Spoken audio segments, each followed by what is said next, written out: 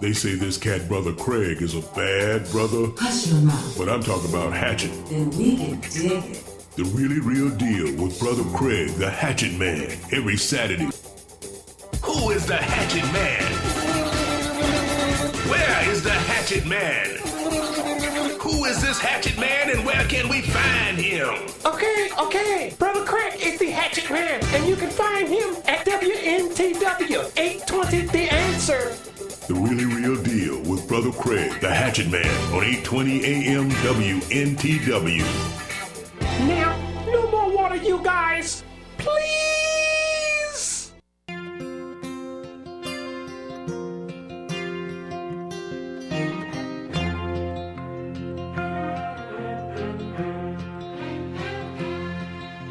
A child arrived just the other day. He came to the world in the usual way, but there were planes to catch and bills to pay. He learned to walk while I was away, and he was talking before I knew it. And as he grew, he'd say, I'm gonna be like you, Dad. You know I'm gonna be like you.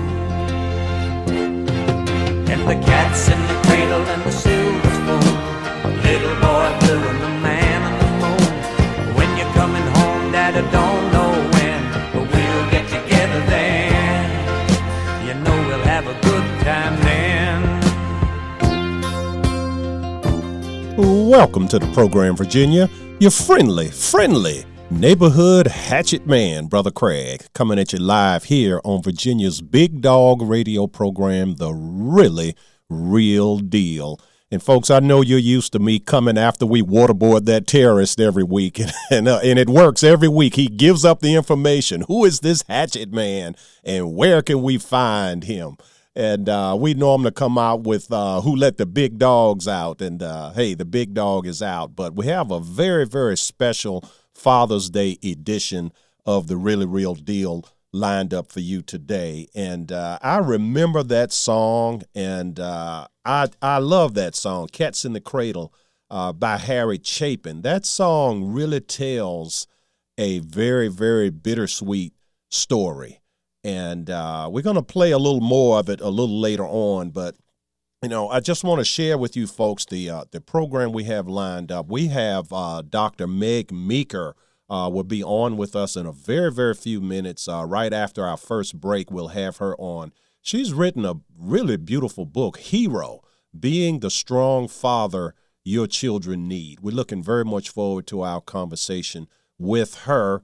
In our second hour, we're going to have Zwayne, who is the producer of a Bible-based game show. It's like a spelling bee. They have these little kids, but rather than spell words, they quote Bible verses. And wow, you know, I like to have 5 or 6 of them lined up and see who can give me some Bible verses on fathers, which we might share a few of those with you today, being that it is a day before Father's Day. And but before I get on, Asher, and we have our general manager Asher working the board today in Sarah's place, and we want to welcome Asher and thank him. And if you're listening, Sarah, we thank you for all that you do. But yeah, play a little bit more of that song, please. My son turned 10 just the other day. He said, thanks for the ball, Dad, come on, let's play. Can you teach me to throw? I said, not today, I got a lot to do. He said, that's okay, and he walked away, but his smile never dimmed. Said, I'm gonna be like him, yeah, you know I'm gonna be like him. And the cat's in the cradle and the silver spoon, little boy blue and the man on the moon. When you're coming home, Dad, I don't know when, but we'll get together then. You know we'll have a good time then.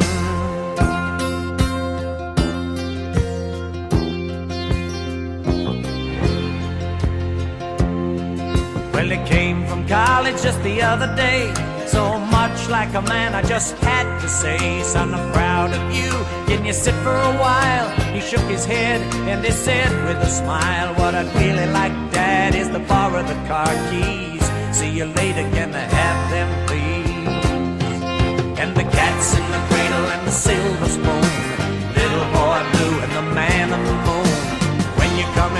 son, I don't know when, but we'll get together then, Dad. You know we'll have a good time then.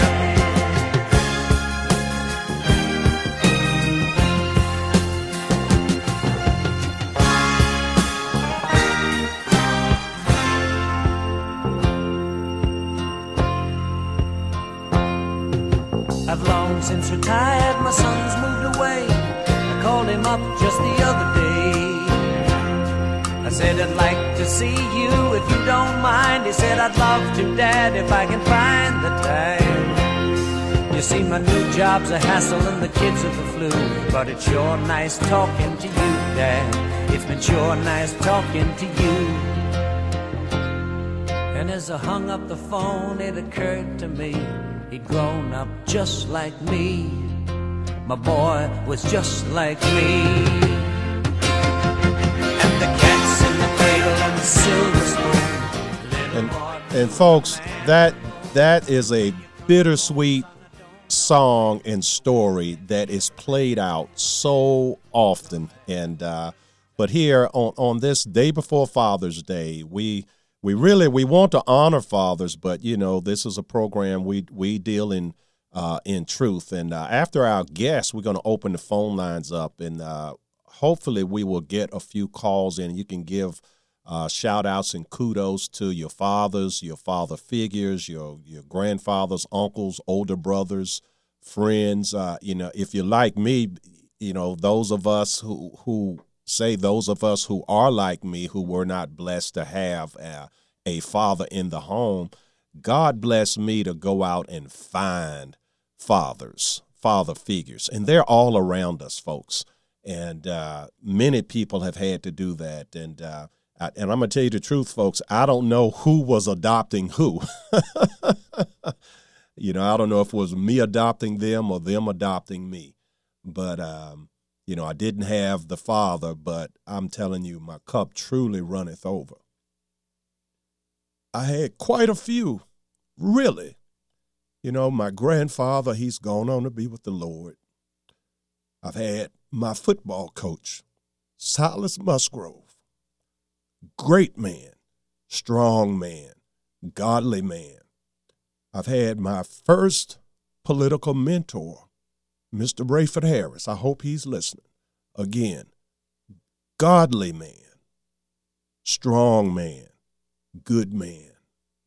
I had my very good friend and mentor, Dr. William Burcham. He's out in Kansas City now. Met him when I was living in Albuquerque, New Mexico, when I went out there to meet, fall in love with, and marry Mrs. Hatchett, okay? And of course, her dad, he's now my dad. And for the first time in my life, I got to call somebody dad. My cup truly runneth over. We're going to take a quick break. A man and his microphone. Brother Craig. Cats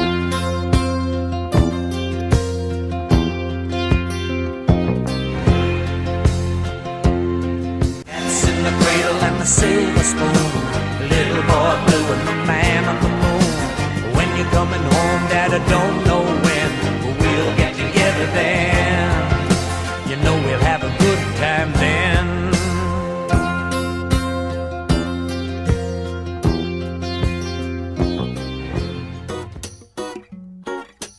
Hello, Virginia.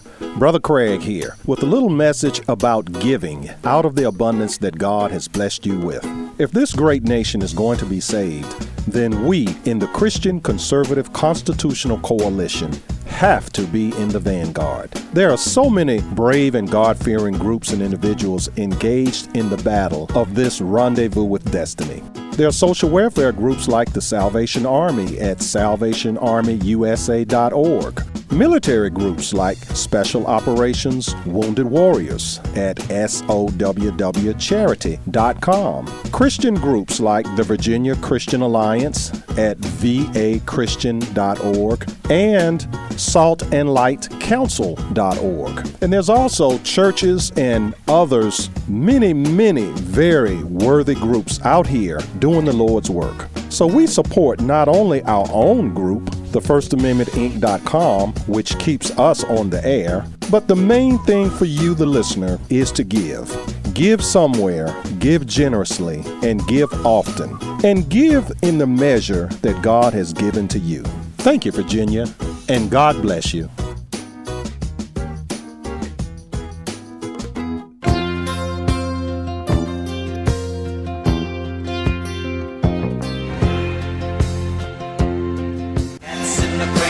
Silver spoon, the little boy blue and the man on the moon. When you're coming home, Dad, I don't know when, but we'll get together then. You know we'll have a good time then.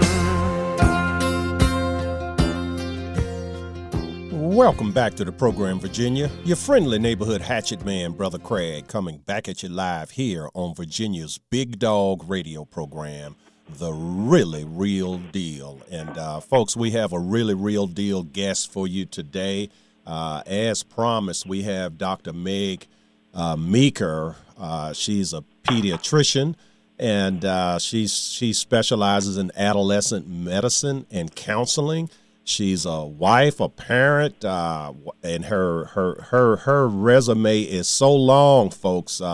She's a fellow of the American Academy of Pediatrics, serves on the advisory board of the Medical Institute. She's an associate professor of medicine at Michigan State University, popular speaker. She actually works with the NFL players in their fatherhood initiative. And Dr. Meeker has actually given a speech to the United Nations on family issues. And Dr. Meeker, I want to say welcome to the program, first of all, and thank you so much for this wonderful book you've written, Hero, Being the Strong Father Your Children Need. Well, it's my pleasure. Thank you so much for having me on the show. Yeah, it's this is one of my favorite holidays. We always, every holiday, we try to do something special on the program, and this is, this is really great, and you've written quite a few books over the years. Yes, I have. Actually, Hero is my 7th book, and I think it's my favorite book. 10 years ago, I wrote a book that became quite popular called Strong Fathers, Strong Daughters.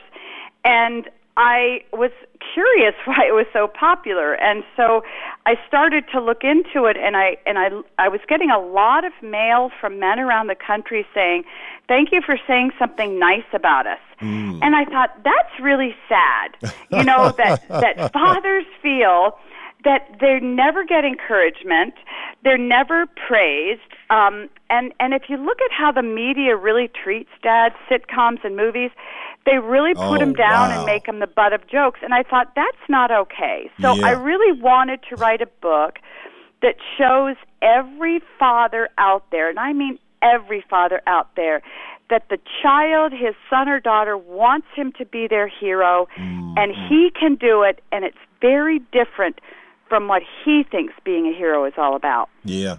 I mean, culturally, in the entertainment arena, we've gone from Father Knows Best, literally, to Crisley Knows Best, who is this metrosexual man, and his claim to fame is he has a big bank account, and Fathers Knows Best, and The Courtship of Eddie's Father, and Leave It to Be Ward Cleaver. These men had a wealth that you can't go to the bank and get.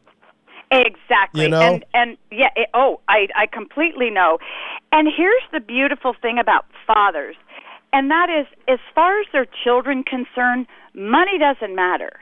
The size of your house doesn't matter. How many cars you drive doesn't matter. The job you do doesn't matter.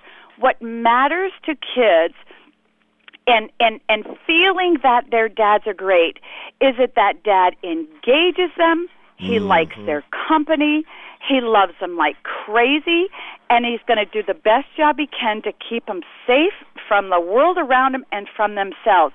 That's it. Yeah. That's it. And fathers need to know that. We're when we encourage dads, we're taking them down the wrong track. We're sort of telling them, well, in order to be a really good dad, you need to be a great communicator, or you need to be like a earn woman, more money, or you need to take your kids on great vacations. That has nothing to do with it. Yeah.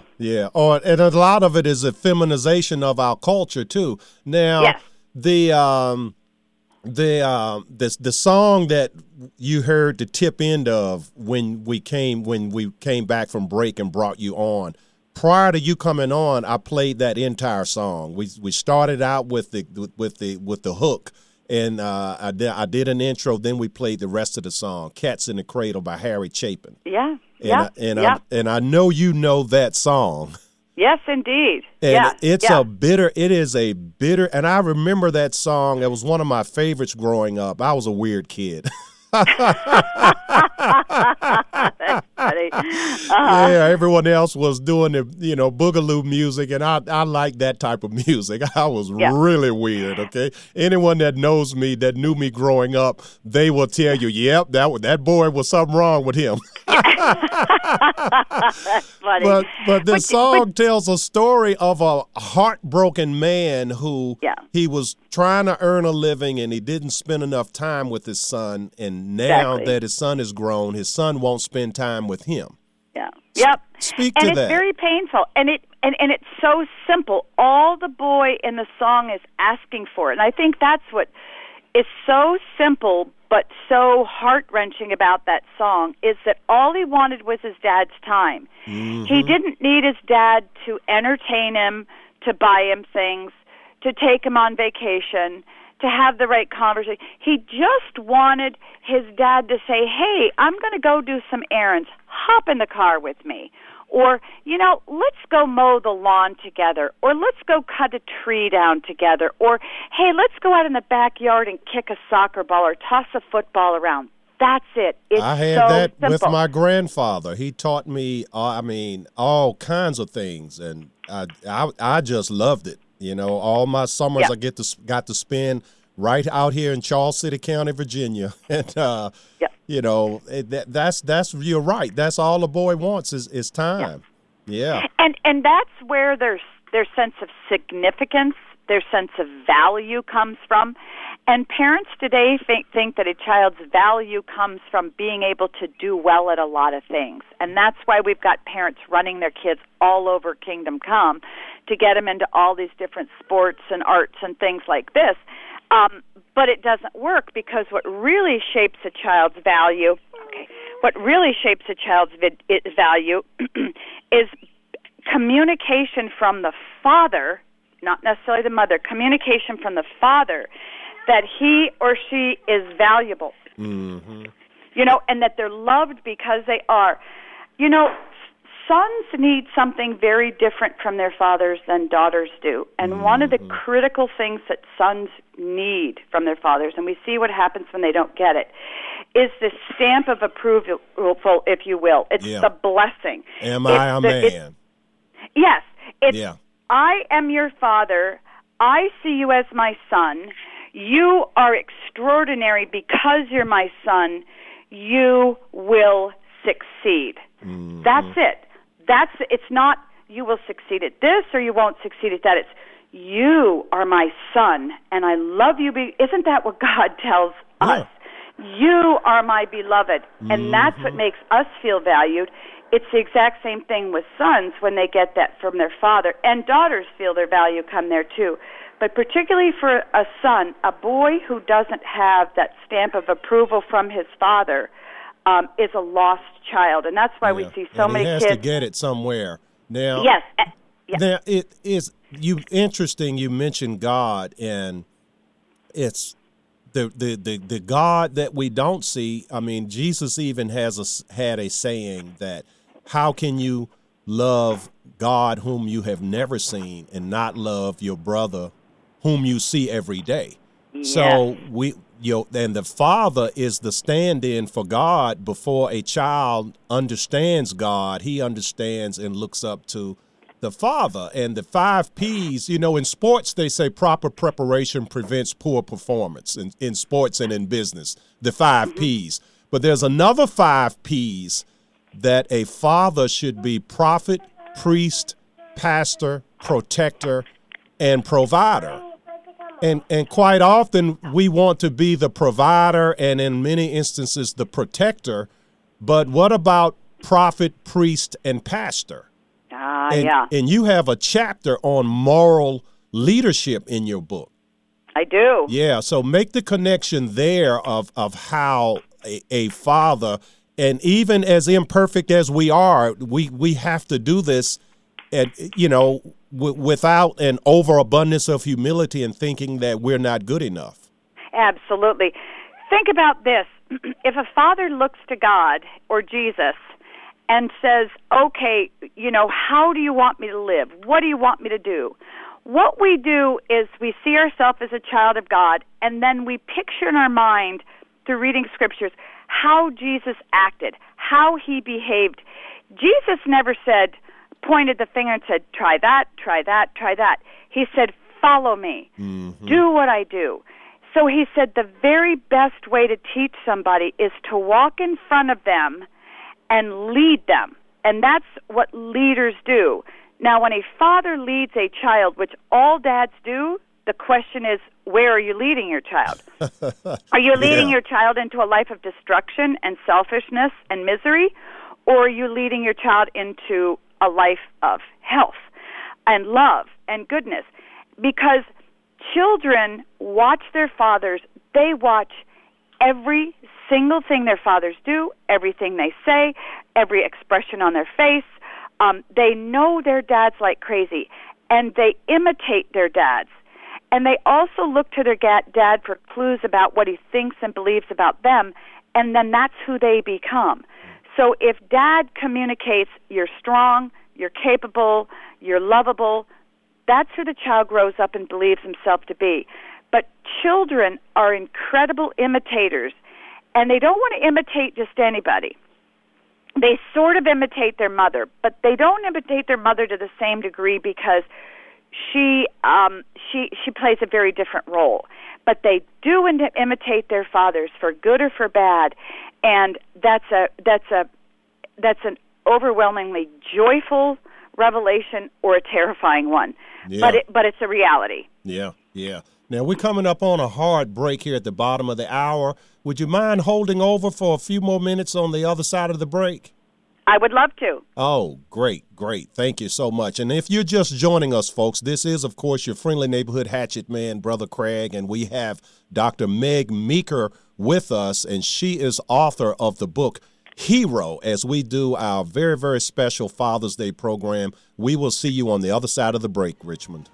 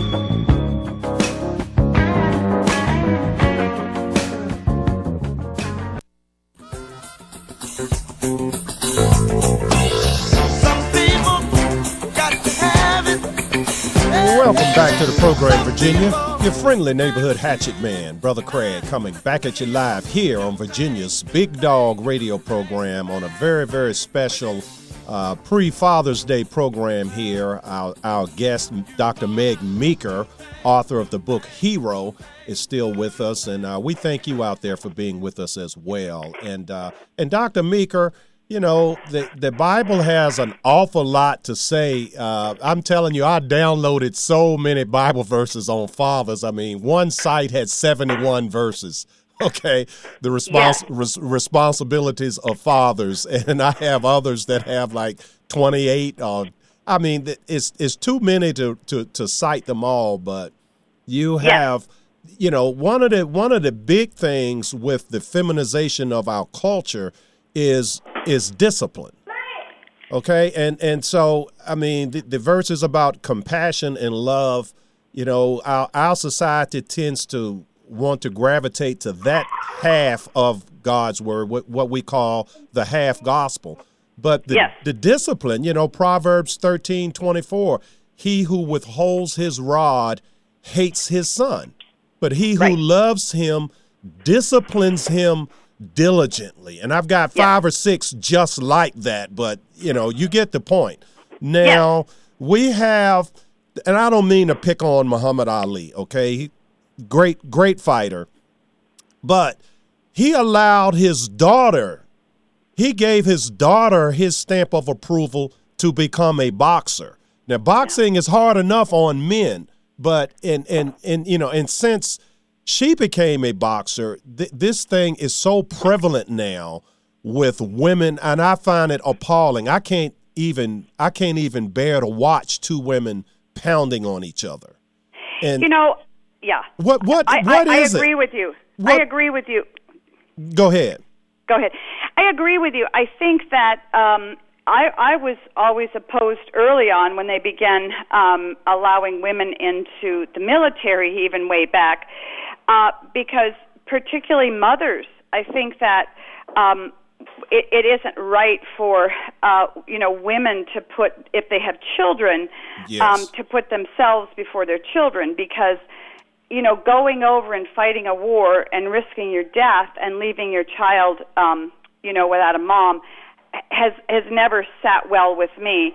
And of course, that was a long time ago. So that was, I think, long before Muhammad Ali, encouraged his daughter to go into boxing. Yeah. But I agree. I mean, to me, it is absolutely, there are things, sports, that are left best to men and left best to women, right, in my opinion. Yeah, I love ice skating. Okay. Yes, yeah. And I'd rather see a woman do it. Yeah. Now, I mean, I'm old-fashioned, granted. Yeah.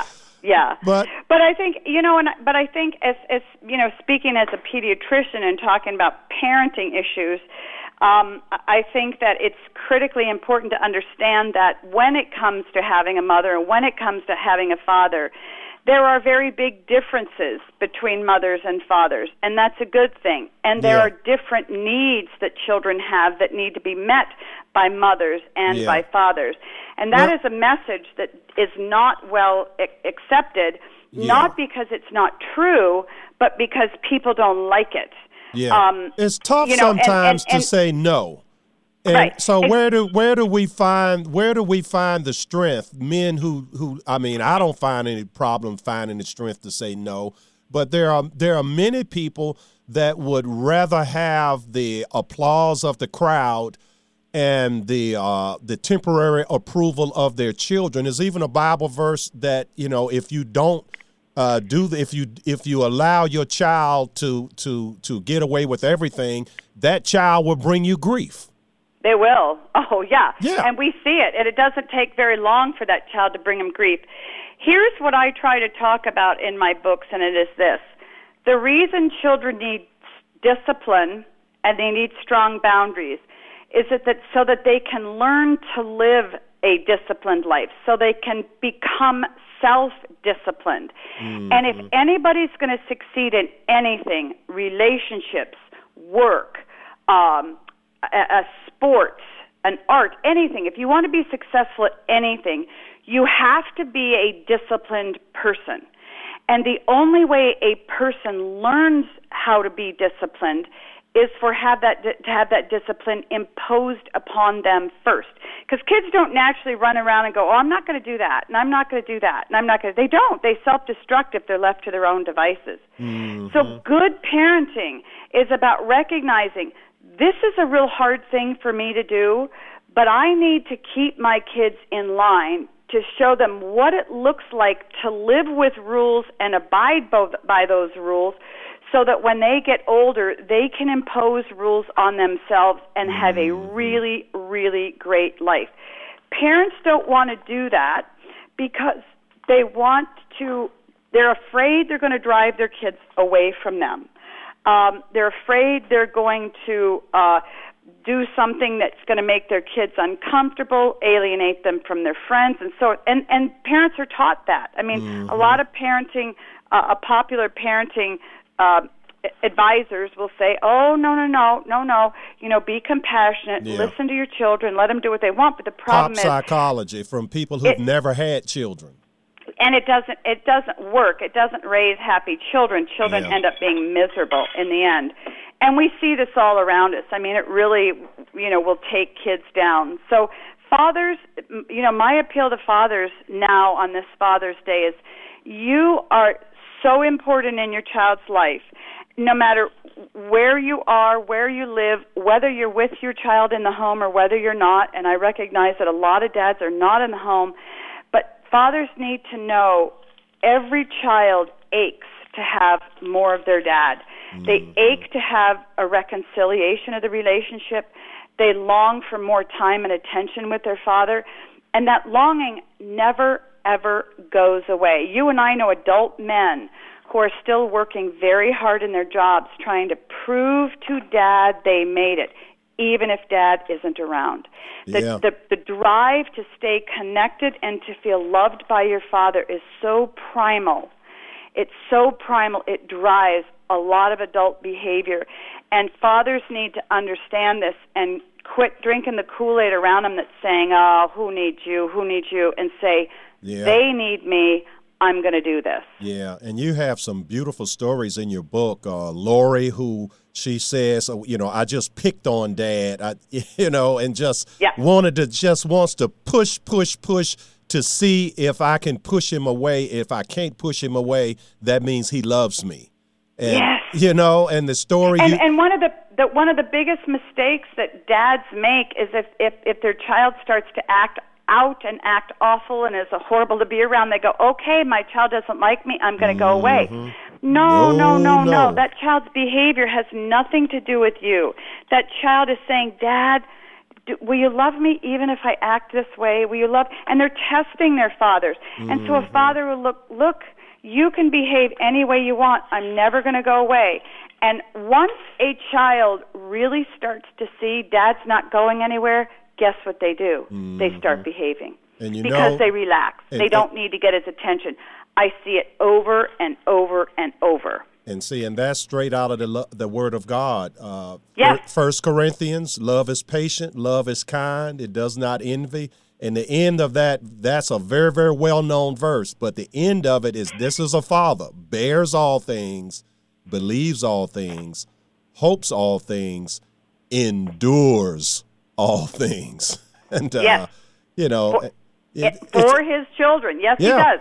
He endures his children. Thank you. That's a beautiful reading of that scripture. Yeah, somebody had to endure me. Somebody had to endure me. Yeah. But listen, it's been really delightful having you. And as a matter of fact, I think I read your book years ago. That the other one, I recognized the title. Strong Fathers, Strong Daughters. Yes. Quite popular. Yes. Mm-hmm. Yes. Yeah. And my whole goal, if you will allow me just to say at the end here with this book, two goals. I hope to begin a national dialogue about the critical importance of fathers so that we quit blaming them, shaming them, and criticizing them and throwing them away. And I also would love to rebrand the word hero so that in 10 years, when someone says the word hero, they think dad, not the NBA. Yeah. And, and I found one thing I found interesting because whenever a guy scores a touchdown or hits the big 3-point shot and they interview him, he always says, "Hi, Mom."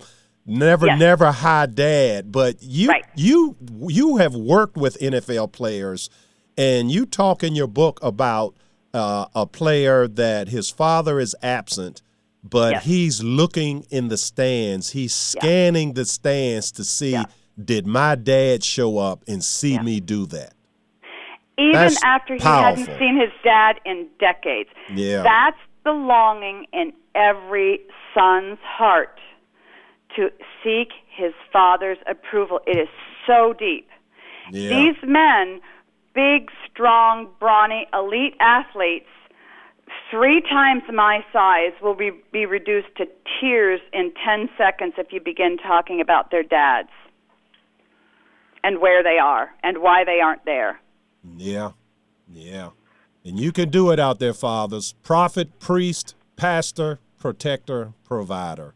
And Dr. Meeker, it's just really been a true pleasure, and we wish you much success with this book. Would you please let our audience know how they can reach out to you, how they can get a copy of this book? You bet. My website is megmeekermd.com, and I would ask your audience for prayers. This is a very important mission, that we encourage our fathers and we get them back into the rightful place in homes. Amen to that. And I just that's really, really needed. And again, you look at the Word of God, Malachi. He will turn the hearts of the fathers to their children and the hearts of the children to their fathers, lest I come and smite the earth with a curse. So it's really important, folks. Yes. And think about this. After he said that, then he went silent for 200 or 300 years, because that's at the very end of the Old Testament, right? Yep, that's the last thing in the Old Testament, and you go so and if I were going to go silent for 200 or 300 years, you can bet the last thing I'd say before I did so would be pretty important. Yes. You know your Bible. I mean, and look, in the next hour, we have a guy coming on with a Bible game show, and with little kids reciting Bible verses. So I love it. Yeah, I love it. God bless you, Dr. Meeker. God bless you. Happy Father's Day. Thank you so much. Sure. Bye. Bye now. Well, all right, Virginia. That was Dr. Meg Meeker. The book is Hero: Being the Strong Father Your Children Need. As we celebrate Father's Day coming up tomorrow, we're going to take our 1/4 break, and we will be right back. A man and his microphone. Brother Craig.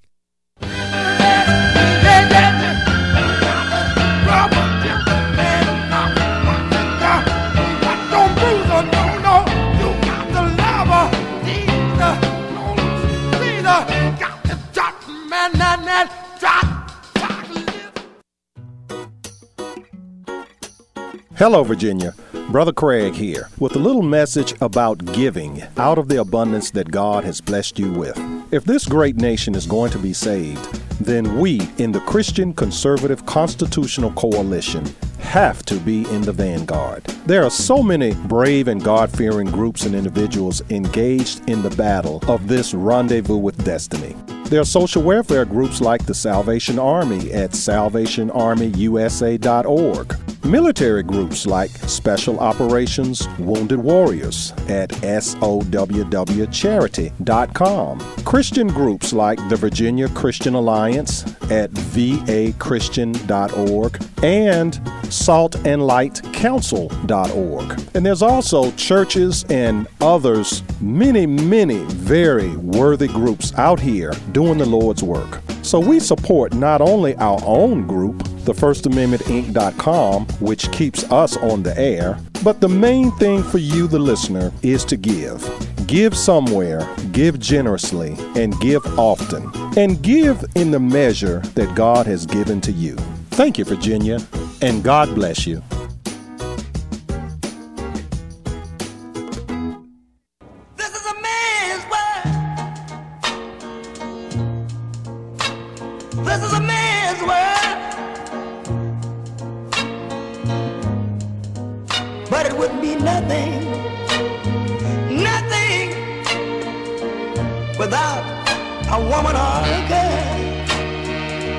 That's right. You tell him, James Brown. Welcome back to the program, Virginia. Your friendly neighborhood hatchet man, Brother Craig. Yeah, let it play a little bit. Let it play a little bit.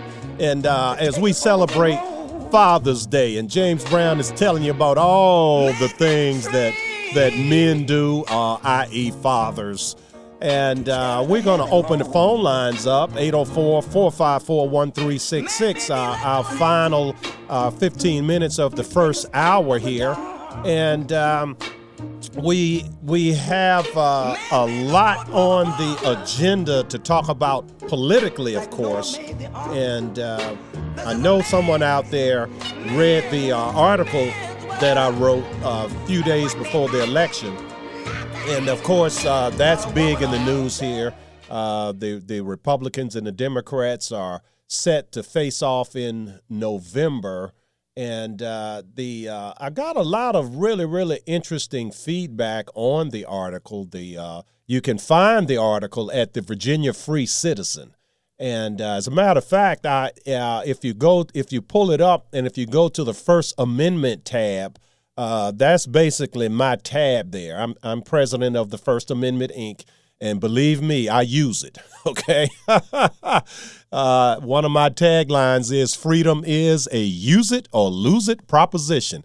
And I don't know about you folks, but I'm not losing mine. I use every ounce of it. There's 6 clauses in the First Amendment. I use all 6 of them, okay?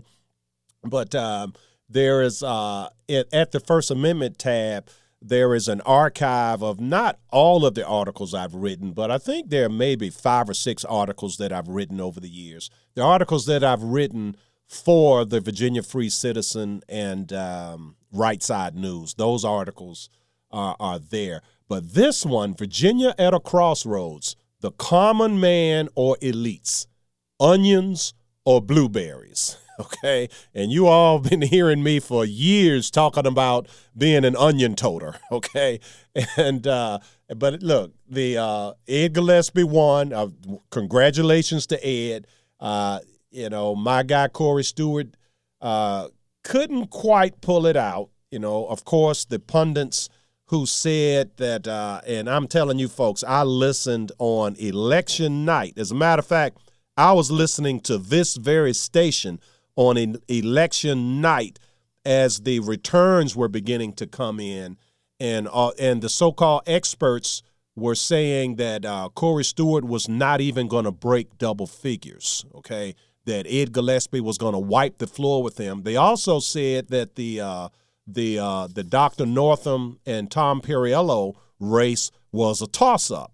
They were wrong on both counts, okay?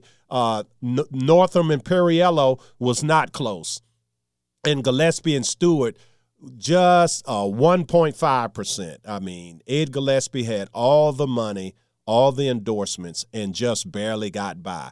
So there is a very, very huge contingent of voters here in Virginia that are just like the voters all across the country.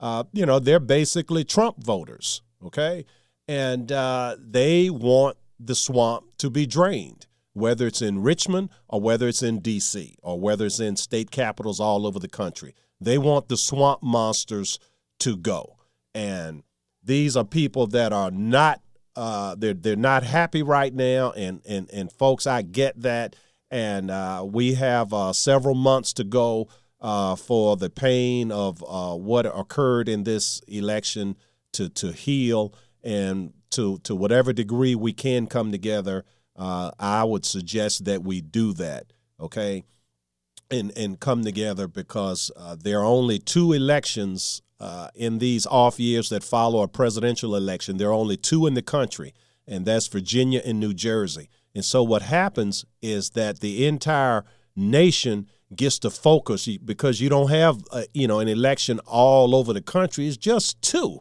Okay, so there'll be a whole lot of focus. There'll be a whole lot of out-of-state money. There'll be a lot of interest. And then if the Democrat wins, then that is going to be hyped to say, Trump has no coattails. It's the end of Trump. Trump can't even get a governor elected in Virginia. We can just look for all of that, folks. And I'm telling you, the Democrats are doing what they always do. They're bringing their A game, folks, and their A game is ugly. It's not pretty. It's ugly. It's and you see, we had an assassination attempt, and this is how the Democrats get down. Okay, and I'm not talking about you out there, Ma and Pa Democrat, but you have to admit, if you were to be honest with yourselves and look at history, or if you were to listen to and listen, read, and watch outlets other than the mainstream media, you could get some true history. But the true history of the violence in this nation is pretty much far left wingers, i.e. Democrats. And you've been hearing me say it for years and years and years, and I'm going to repeat it again here. On our side of the political divide, we have what I have been calling for years the Christian, conservative, constitutional, capitalistic coalition, the 5 C's. And we are literally locked in a civil war. This is literally a battle for the survival of the Christian Western tradition. The Judeo-Christian ethic is at stake. The group we're fighting is what I call the coalition of evil. And this is, again, this is leadership now. And for those of you who vote in the voting block of the coalition of evil, the Word of God says that there would come a day when even the elect would be deceived.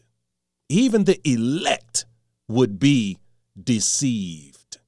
And I submit to you, Virginia, that we are in such a day when there are many, many people that have been deceived because the Democrat Party says they are the party of compassion, they are the party that cares, and that the conservatives, the Christians, that we hate everyone, and this is their playbook, and there's no reason for them to abandon that playbook. Well, for one thing, it's the only playbook they have. They can't say, hasn't socialism brought good things to the planet? Hasn't communism brought good things to the planet? They can't say that, okay? They can't say, well, look at all these major cities in America that have had Democrat mayors for 60, 70, and 80 years. In the case of Baltimore, 100 years. We've had power so long without Republicans interrupting our reign. And don't we have nirvana? No, you do not have nirvana. You have hell on earth. Okay, you have in all these cities where the Democrats run everything and that the Republicans have zero power. The murder rate is off the hook. The out of wedlock birth rate is off the hook. The crime rate is off the hook. The educational attainment rate is very low. The poverty rate is very high. I mean, you just look around the country, okay? And this is an actual fact, folks. And this is not the hatchet man on a rant hyperbolizing. This is a fact, folks. And so when you see an assassination attempt in Washington, D.C., and it is a Bernie Sanders supporter, then what that is, folks, is that's just par for the course. And, of course, you can always depend on the Boy Scout Republicans to really let the Democrats off the hook, okay? And you had the Boy Scout Speaker of the House saying this was an attack on all of us, okay? And so you have this kumbaya moment. Now, simultaneously, while the Republicans are letting the Democrats off the hook and saying that the man was shooting congressmen. He wasn't shooting Republicans. Now, the man himself, the shooter himself, he asked one of the congressmen a question. Is this the Republican practice squad for this baseball game, or is this the Democrat practice squad? The man said, oh, these are the Republicans. And the man had in his pocket a list of Republican congressmen that he wanted to kill.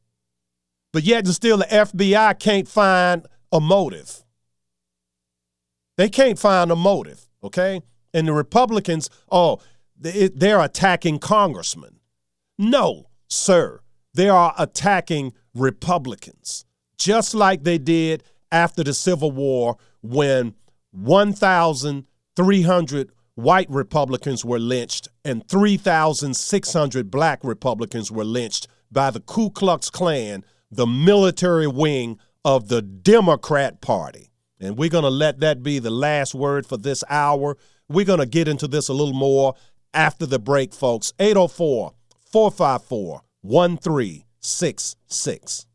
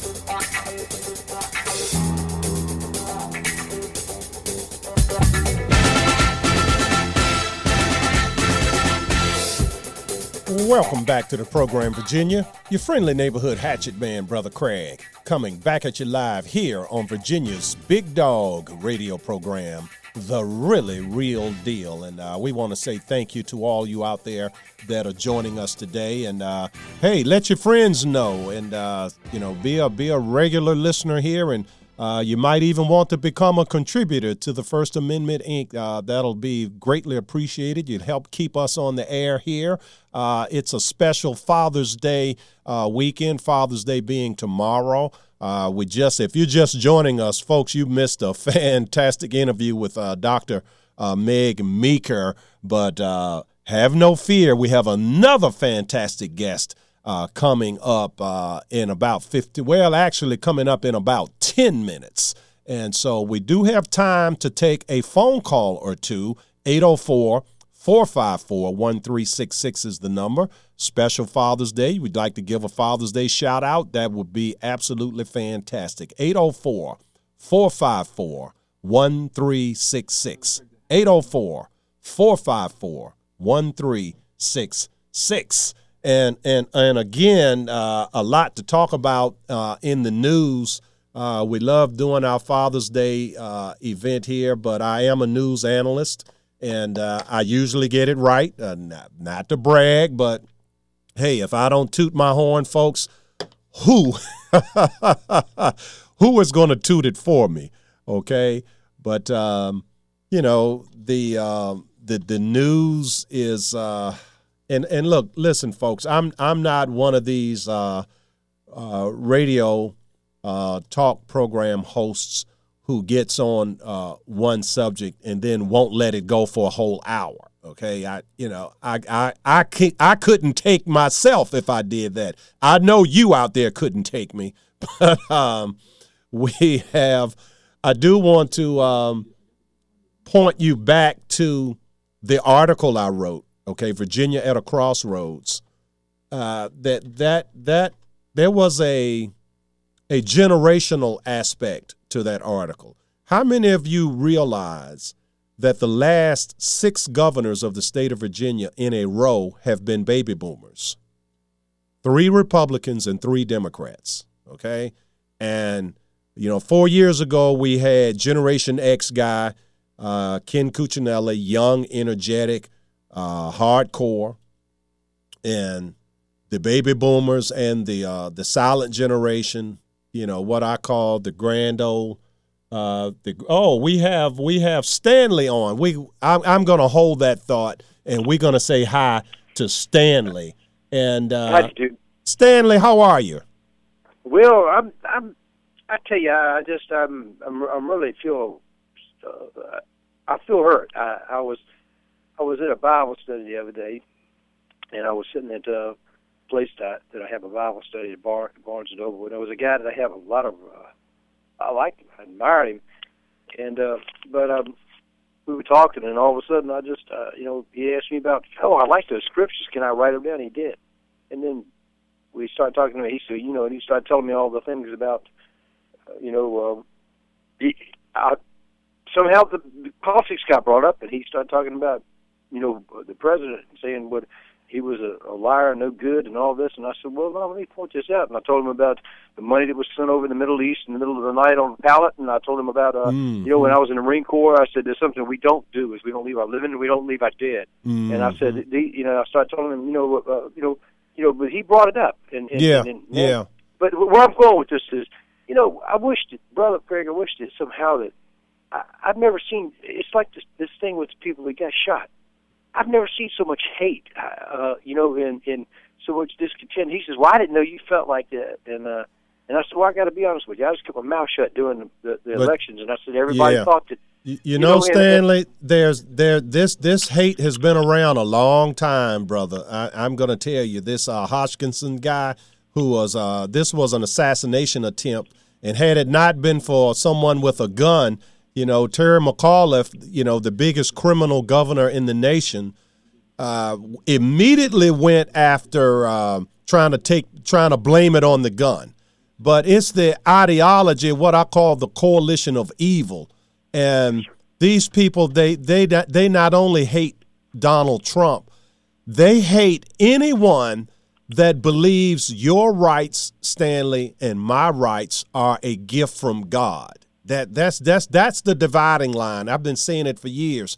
The dividing line is not rich, poor, black, white, blue collar, white collar, or even Republican, Democrat. The dividing line is when I was born, a baby in my mother's womb, and you, Stanley, when you were born, when you were a baby in your mother's womb, did God Almighty already give you your rights and your freedom, or did you have to be born and grow up and start voting, and then George Bush gives you your rights, or Barack Obama gives you your rights, or Donald Trump gives you your rights? Okay, that's the dividing line, and this is why they hate Trump, because Trump has affirmed that when we are in the womb, we have our rights, and Trump has affirmed that we have the right to do business and not have the government take over, for example, the way we do business with one another in the medical field. All right. The Democrats want all doctors to be government employees, and it will be illegal for a doctor to practice outside of government, i.e. single payer. And this is why they hate him. They make a lot of money off of this false notion that they care more about me than I care about me. They care more about my children than I care about my children. Stanley, these people are getting rich off of caring. Yes, sir. Yeah. And did you know, Stanley, that if you did an analysis, and Arthur Brooks did do an analysis, the title of his book is Who Cares? It's actually a fact. Are you familiar with that book? No, sir, I'm not. Well, Arthur C. Brooks wrote this book, and we're going to have to schedule an interview with him. But he wrote this book that more charity dollars are given, more blood is donated, more time is donated by Republicans and conservatives and Christians than it is by Democrats.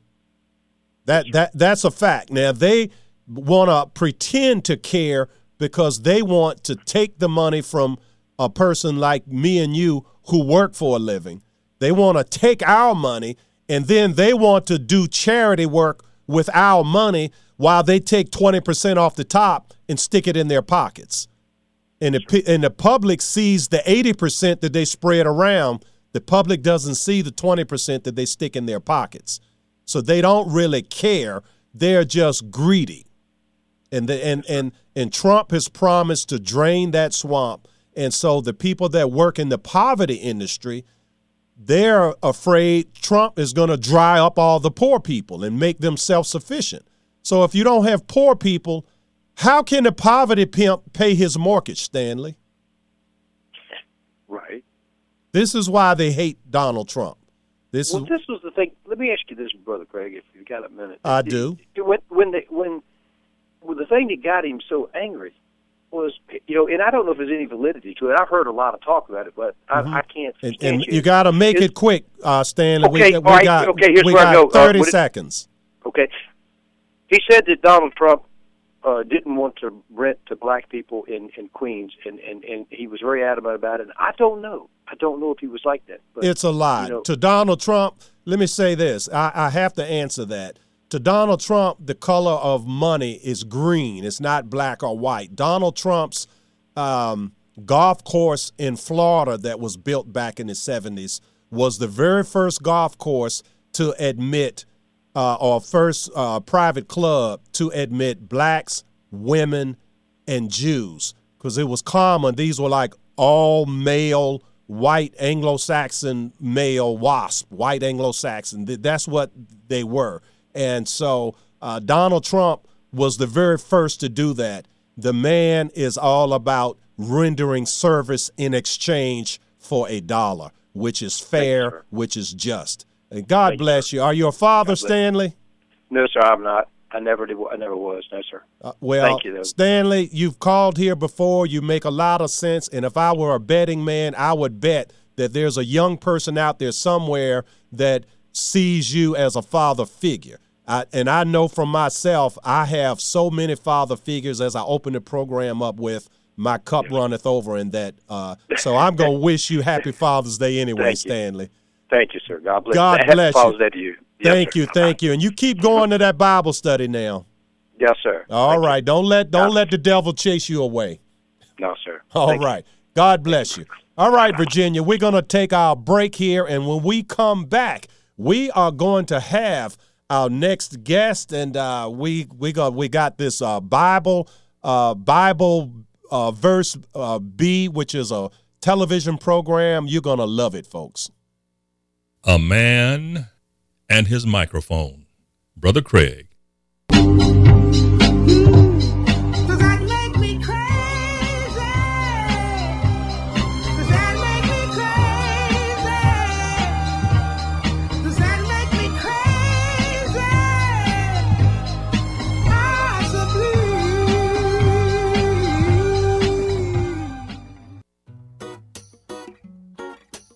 Hello, Virginia.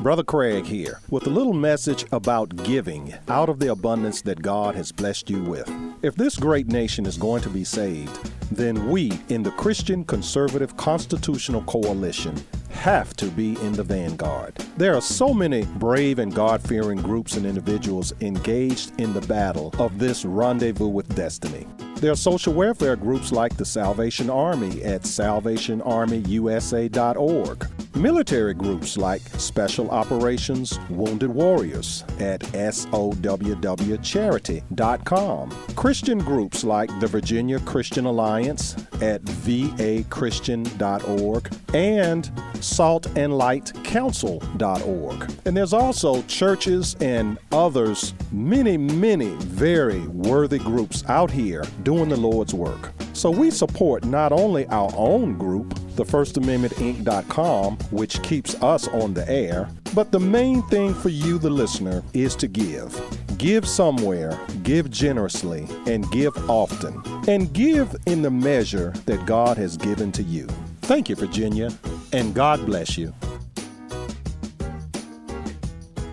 Listen as your day unfolds. Challenge what the future holds. Try and keep your head up to the sky.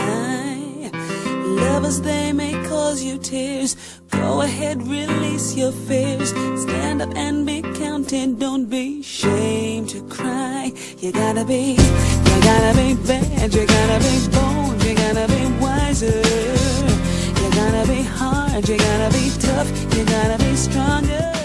Welcome back to the program, Virginia. Your friendly neighborhood hatchet man, Brother Craig, coming back at you live here on Virginia's Big Dog radio program, The Really Real Deal. And, folks, we have a really real deal television producer. You know, I love having all the Christian filmmakers come on, and well, we have Emeal, Easy, Zwayne, and that a name like Easy sounds just like what Desiree was just saying. You got to be not only be bad and bold, but you got to be cool. Okay, that sounds like a pretty cool name. And and Easy, I'm looking at your picture here, and you look like a pretty cool guy, man. And I'll tell you, Brother Craig, plastic surgery doesn't. Oh, nah, you just being you look much too young to have had that. But look, this is great stuff, man. I mean, you are one of the co-hosts and the junior and primary episodes, this National Bible Bee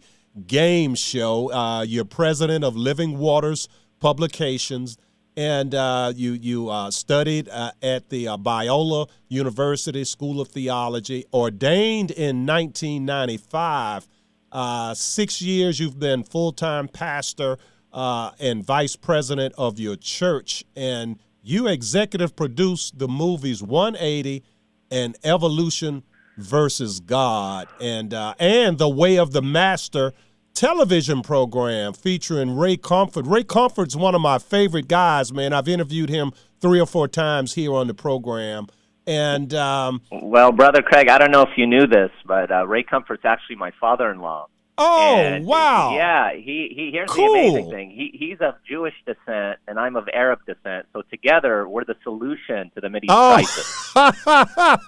Amen to that, brother. Yeah. I did not Jesus know that. bringing unity. Oh, yeah. Gosh. Cool. Now, you have, it says here, you had a radical conversion to Christ in 1991. Man, I can't wait to hear about that.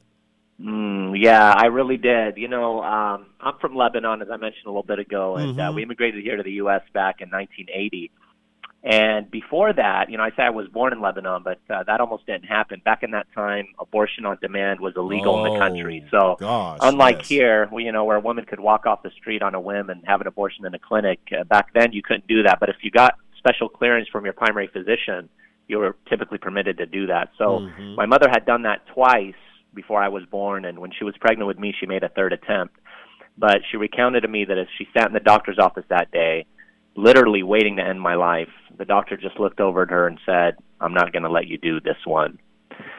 And so the Lord snatched me up back then, and we immigrated to the U.S. in 1980. And, you know, Lebanon was a war-torn country back then. There was civil war that broke out in 75. And so I kind of grew up in that environment, hearing all the hate talk about the enemy and how you're supposed to kill them and this and that. And so even as a youngster, I kind of had this chip on my shoulder and had this sort of kind of rebel mentality. And so when we came here, I just, you know, started getting into trouble right from the get-go. And so I hit high school. Things really went down the drain. And before I had turned 16, I had already been kicked out of 2 high schools, had become a gang member with the Crips, had attempted to commit suicide in front of my own family.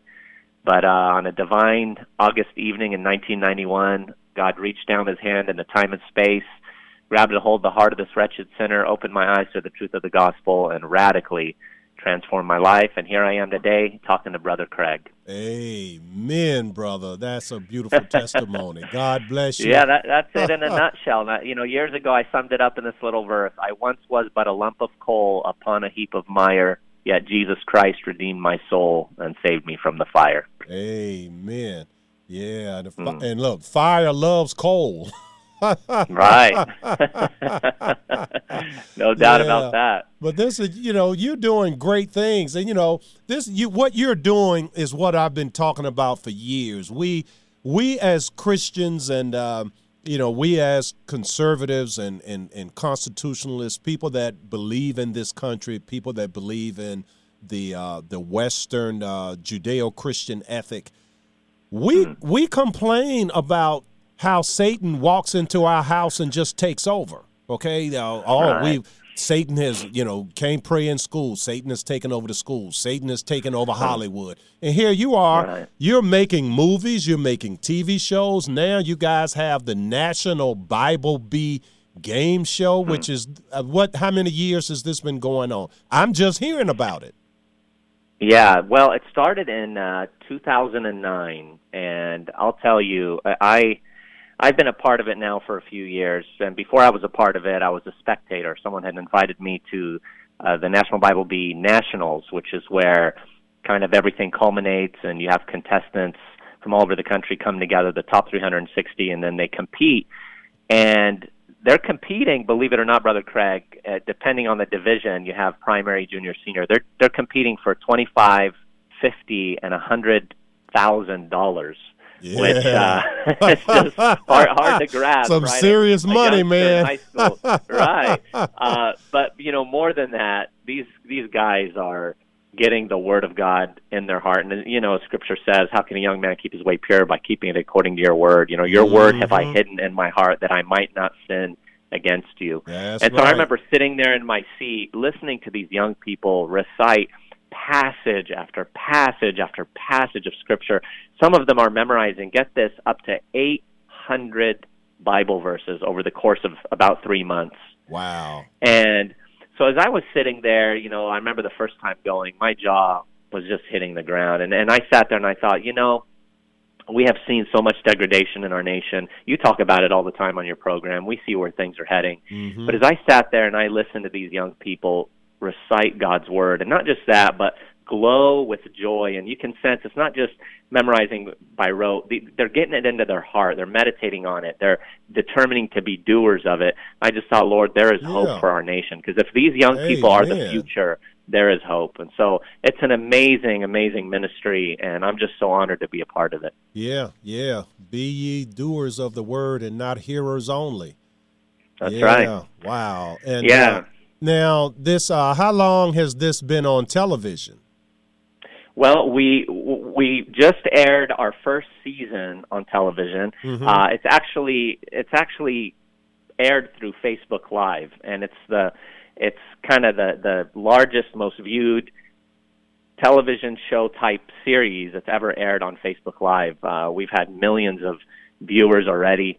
And it was this first season that's been released. And basically, you have the National Bible Bee competition. Mm-hmm. It happens on a local level where you have young people of all different age groups, like I said, the primary, junior, senior. And they memorize Scripture. They get God's Word in their hearts. It's not just Scripture memory, Brother Craig, but it's also learning how to study the Bible. Mm-hmm. So they're given this discovery journal. They learn how to study and understand Scripture. This coming year, our theme is going to be created. So they're going to be studying Genesis chapter 1 through 3, learning about creation, learning about God's divine order and so forth.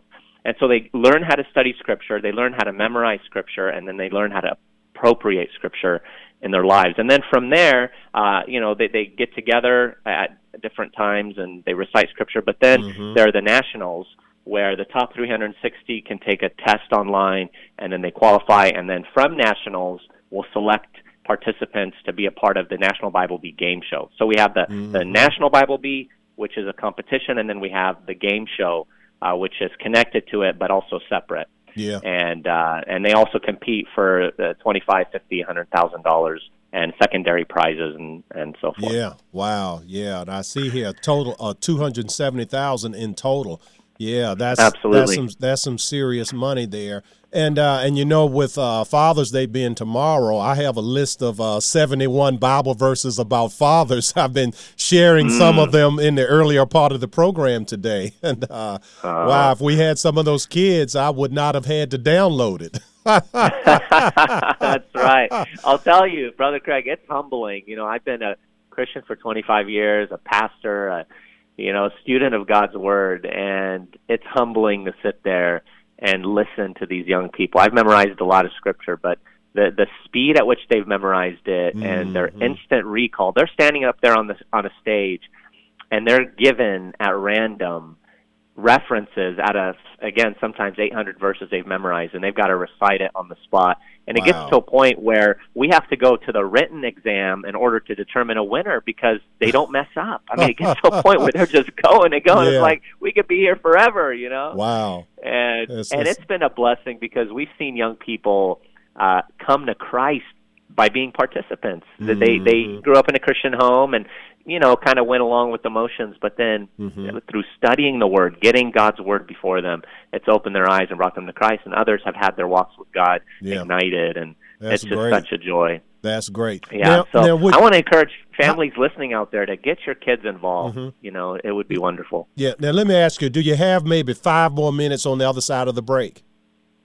Yeah, absolutely. Okay, great. I appreciate that. Well, folks, we're going to take a break here. We have Zwayne with us, and he is one of the hosts of the National Bible Bee Game Show. We're going to take our bottom of the hour break. We will be right back. If you want to make the world a better place, take a look at yourself, then make a change.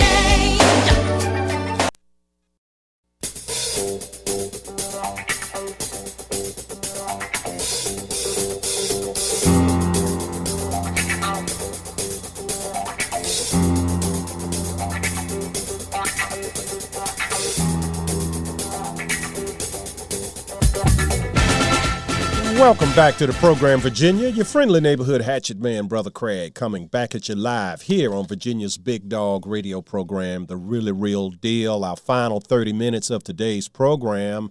We have continuing with us Emeal Zwayne, a cool guy if ever I've seen one or talked to one. And, gotta be bad. And look, and what I was saying earlier, and thank you again for all you do and for sharing with our audience here. Absolutely. You guys are the really real deal. And, I was saying earlier, we complain about, the schools have been taken over, and we complain about Hollywood and how, right. you used to be able to have, movies that had a moral to them and TV shows that had a moral to them. And in recent years, it's been harder and harder. But I'm seeing, in the last 10 years, a literal explosion of Christian film. And so it can, and you're proving that it can be done. You give me hope that maybe one of my screenplays will get made into a movie one day. Well, we definitely aim to inspire because when God's people understand that the culture is a culture that can be impacted by God's people because God is the creator of art. He's the creator of music. He's the one who's given men and women gifts, and sometimes we sort of give up that ground as if though the world owns it. And it's holy ground. Absolutely. Yeah, by the word, people come to God by the word of God. And so the word is not just what's written, but it's what's written on our hearts and how we articulate that word. And yeah, absolutely. Yeah, one of the Bible verses for Father's Day, I don't have it in front of me, but it talked about the having a trinket on your hand to remind you that it's your hand and your forehead, okay? And that's thoughts and actions, okay? Right. Yeah, it's not, it's not something written on your hand. It's thoughts and actions, and you guys, you're doing that. And now, what are these movies, 180? What was 180 about? And I can figure out Evolution versus God, but was that a movie or a documentary? Yeah, well, we've done a number of different movies, and we touch on a lot of the kind of current cultural issues and social issues that are going on. So 180 is actually a movie that deals with the abortion issue. As I shared earlier, I have a personal testimony of being saved from abortion. Amen. But there's a Holocaust that's going on in America. Millions and millions and millions of precious babies made in the image of God are being slaughtered. And we wanted to speak up, and so a number of years ago, we produced this movie, 180. By God's grace, it's got over 5.3 million views on YouTube. We've sold and distributed over 1.2 million DVDs. And to this day, we still get people who write into our ministry and send in pictures of babies that have been saved because of the movie. You could send could send my picture because I escaped that fate by God's grace. And, praise the Lord. And my mother, I love her like I love my next breath, I'm telling you. And, Yeah. amen. And so it's been a joy to see God using that. People can watch the movie at 180movie.com, and we have several other movies as well. We've got, like you said, Evolution versus God. We've got one called The Atheist Delusion. We've got one called Audacity that deals with the homosexuality issue with love and tact, but with truth. And so our ministry that is at Living so Waters needed. It's so people are so afraid of that subject. They're so afraid to offend someone. That's right. That's right. And we sometimes think that the loving thing to do is to say nothing, but the Bible talks about speaking the truth in love. If we truly love people, and the subtitle of the movie Audacity is Love Can't Stay Silent. Mm-hmm. If we love, we're going to speak the truth. We're going to do it with gentleness, with humility, with love, but it's the truth nonetheless. And we have watchman an on the obligation wall. as Christians. Yeah, watchman on the wall. Keep not silent. Now, I'm not auditioning for your Bible, program. By the way, when You're I quote, flowing with verses today, brother. Anyway, listen, it's been great having you on, and thank you. I'm gonna be looking for more from you guys. And absolutely. And I just want to encourage people to check out christiancinema.tv to watch the National Bible Bee Game Show, and then go to BibleBee.org as well to find out more about the Bible Bee competition. We want to see young people get involved, and our ministry at Living Waters, as you mentioned earlier, also inspires and equips people to fulfill the Great Commission. And so we want to equip Christians to preach the gospel, so you could find us at livingwaters.com as well. All right. And now, before you go, share the name of your production arm is Christian Cinema?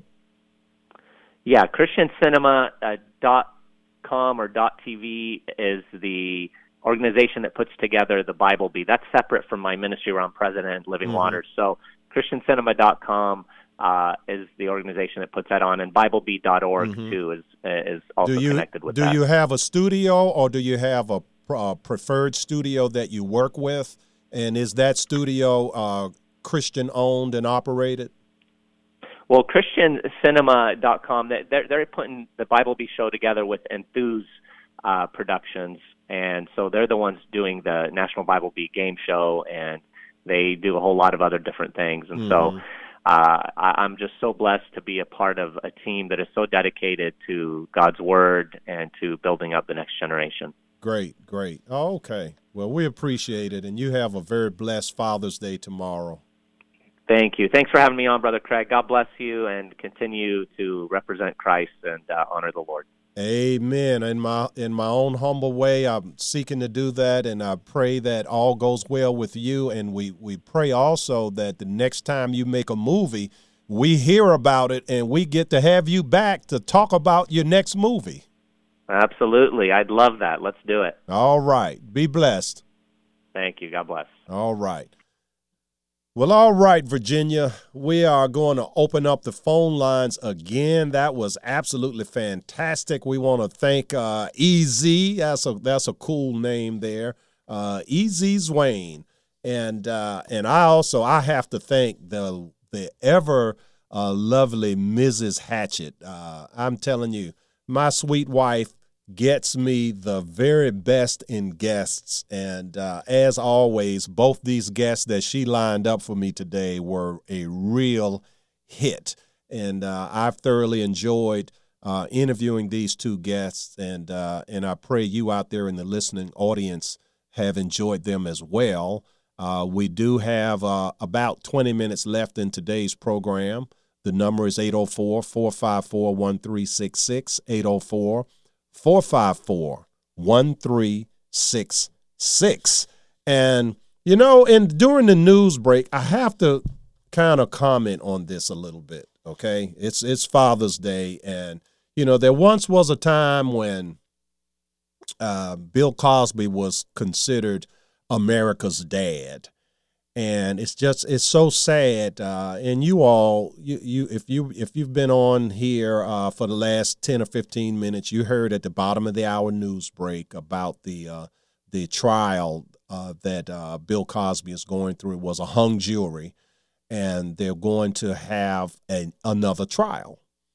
And I need to comment on this a little bit, and I would welcome your comments if you want to comment on this or anything else having to do with Father's Day or the politics of the day. 804-454-1366 is the number.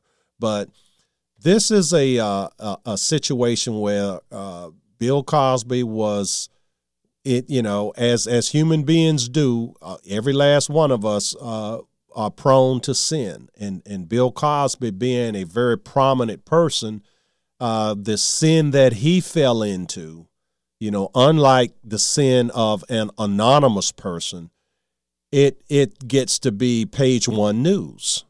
Okay. And so this was a sexual sin, a case of three things that seem to kind of go together at times throughout, particularly back in the 70s when these things were alleged to have occurred. Drugs, sex, and rock and roll. They just kind of go together. And so you have a situation where, I don't know anything about Quaaludes other than what I've heard about them. I've never met anyone that told me that they've used Quaaludes and what it was like. I just know that it was one of the in the 70s when there was a raging drug epidemic. Quaaludes was one of the names of all the various drugs that you heard about. Okay. And now I did not know that it was like a drug that you would have when having sex, but apparently that was the case. And so we have a classic he say she say. He say, well, this was consensual and we were taking drugs and I guess maybe we were drinking or we were using marijuana or whatever. And you're doing things outside of your marriage. And so on one level, there is a comeuppance, there's a recompense, there is a result of what you willingly did. Okay. But on another level now, I'm not auditioning for my brother's Bible Bee program, but last time I checked, David was called a man after God's own heart. Okay, and David's sin was not only was it sex outside of his marriage. Okay, it went to the point of murdering the woman's husband, sending him to the front lines and withdrawing the support so that he would be killed and so that David could have his wife. And the thing that made David a man after God's own heart was not the sin. The thing that made David a man after God's own heart was the repentance and the depth and the sincerity of that repentance. That is what made David a man after God's own heart. Now, we cannot know the state of grace of Bill Cosby. We cannot know that. I don't know if he's repentant. One would assume he has, and we can have various opinions over the validity of, what people call an 11th hour repentance, meaning you repent after you got caught. But I mean, that happens in life. Okay. But there's one thing I will share with you what I do know. Okay. None of us knows his state of grace, but this much we do know. In the media, there is an unequal outrage over sins, particularly moral failings like sexual sins. The difference is that if you stand up and articulate a vision of wholesomeness, then you are really, really at risk of the wrath of Satan, because that's not an ideology that they want out there. They want people to feel like if it feels good, do it. And they don't want to have the wise instruction that Bill Cosby gave, irrespective of his personal past. I can remember it's been probably a decade or so ago. Yeah, it's been about that long, about 10 or 12 years ago. It made a lot of headlines when Bill Cosby declared publicly that these people that live in these ghettos, and I think he was primarily directing his commentary at black men, young black men who walk around with their pants hanging down, and they are a baby daddy. They're not a father. They don't marry these women. They make babies all over the place, and there's all these babies being made without the benefit of marriage. And he just made the simple observation that in America, if you don't have babies prior to marriage, and if you just basically get a high school education, and if you comport yourself well, you can be successful. And the firestorm that came at this man from the neoliberal left, the firestorm, it was intense, okay? It was intense. And if you contrast the treatment of Bill Cosby with the treatment of many, many, many celebrities who have done very similar things, okay? Bill Clinton comes to mind. And you take Bill Clinton as president, Bill Cosby as an entertainer, all right? And you just compare the two, the weight of the two, the gravity of it, all right? And I think you have a case of, I'm not sure exactly how many accusers there are of Bill Cosby, but I don't think that I've heard that it is in the double figures.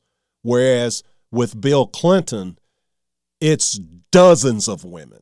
Okay, and in one case, he was actually accused of raping Juanita Broderick. And yet and still, Bill Clinton, by these same leftist people, Bill Clinton is a hero. Okay, he's a hero. And one of his best friends did go to prison for having, he has what they call Lolita Island. He has his own little, he's a billionaire, has his own little private island with these underage girls, and Bill Clinton has visited that island many times, okay? And then we can go on and talk about all the stars. I forget the name of this movie producer that he moved to Europe to escape prosecution for what he has done to young underage girls. And again, this guy is lionized, and there's not this outrage against them. And I think the whole thing is ugly, it's horrible, and I'm not defending anything Mr. Cosby may have done with these girls that was untoward. I'm really not. But when you look at, if we are going to represent righteousness and encourage righteousness, not only in trying to live a righteous life ourselves, but as this being Father's Day, we want to set that example for our children. And those of us who are watchmen on the wall, who are sort of father figures, if you will, publicly, we want to articulate that type of vision for young people who maybe they don't have their own personal father the way I did not have my own personal father. And so therefore, I had to go out and find me a father. Okay, and God blessed me to find quite a few. Well, I'm not the only one in that boat. There's many of them out there. But I just think it's a shame that this man was such a man who was known as America's father. And the hell that these people are putting this man through, 20 years after the fact. And again, if it's one thing if it's going to be equal and across the board, which would indicate that they're doing it because of a belief in what they're doing. I would not have a problem with that if it's equal across the board, regardless to who or to whomever, because God is not a respecter of persons. Therefore, we should not be a respecter of persons. But obviously, these people are respecters of persons, and it is not because they believe in the doing of righteousness, but it is payback because this man had the nerve to say to the people that live on the Democrat plantation, you can get up off that plantation if you just simply pull your pants up, comport yourself with dignity, and get married before you have babies. And that's all I have to say on this subject. We're going to welcome John to the program. John, Brother what's on your mind? Brother Craig, this is a case for Christ, John. How are you? I am very well, John. How are you, sir?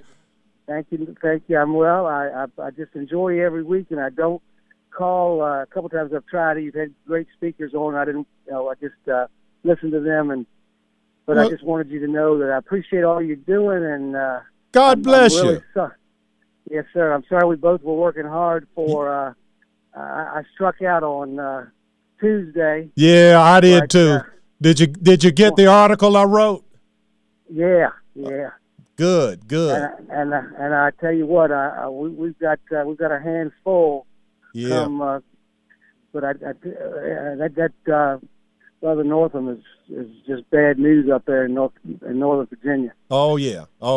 We have our work cut out for us. After we lick our wounds a little bit, hopefully we'll kind of coalesce behind Ed. And I know I've beat up on Ed for months now, but he's our horse, and we got to ride him.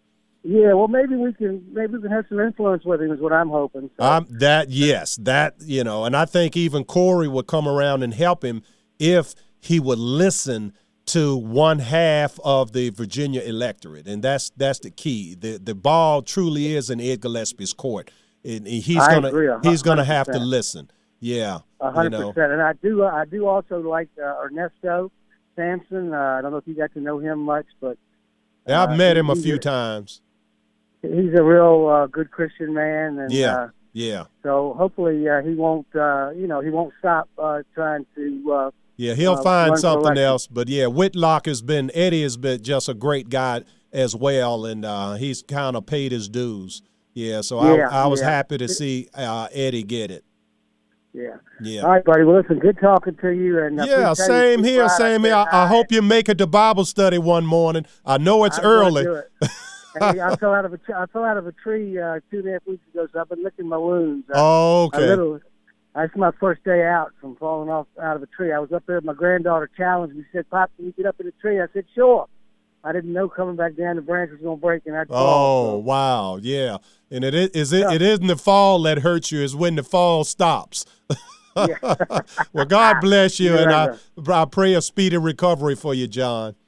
Thank you, buddy. Take care. Okay, you too now. Thank you for calling. Say hi to your lovely bride. I will do it. Take care. Okay now.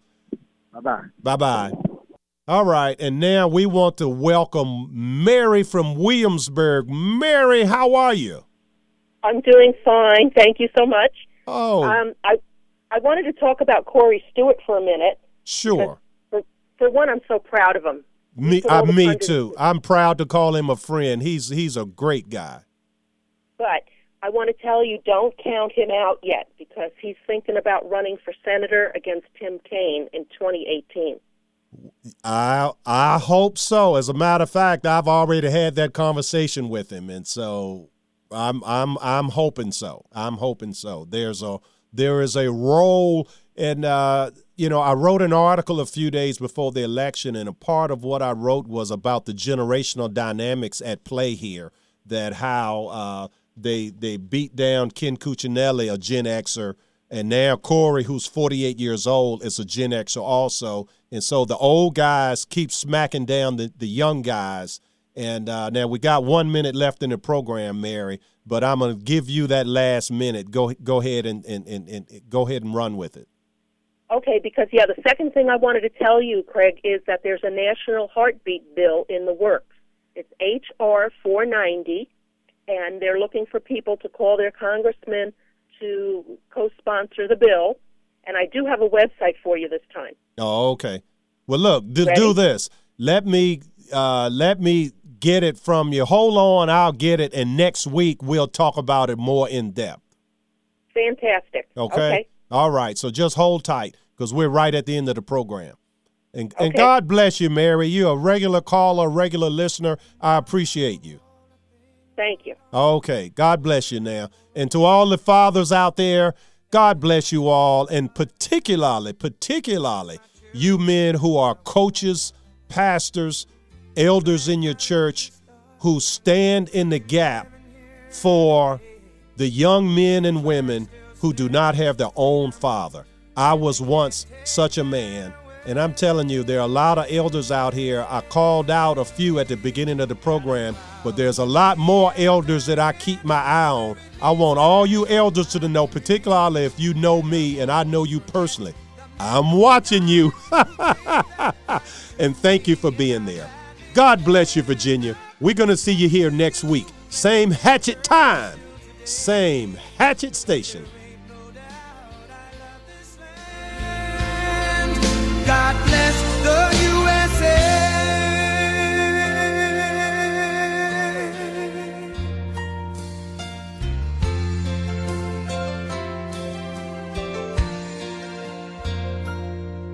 From the lakes of Minnesota to the hills of Tennessee, across the plains of Texas, from sea to shining sea.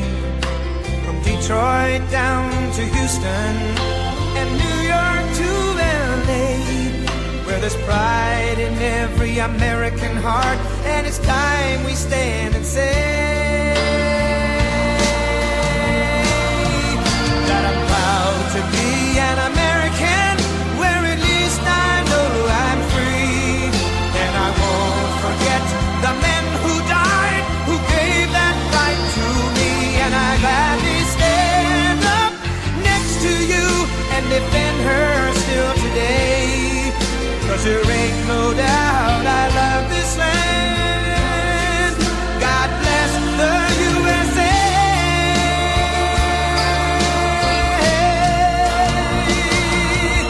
And I'm proud to be an American, where at least I know I'm free, and I won't forget the men who died, who gave that right to me.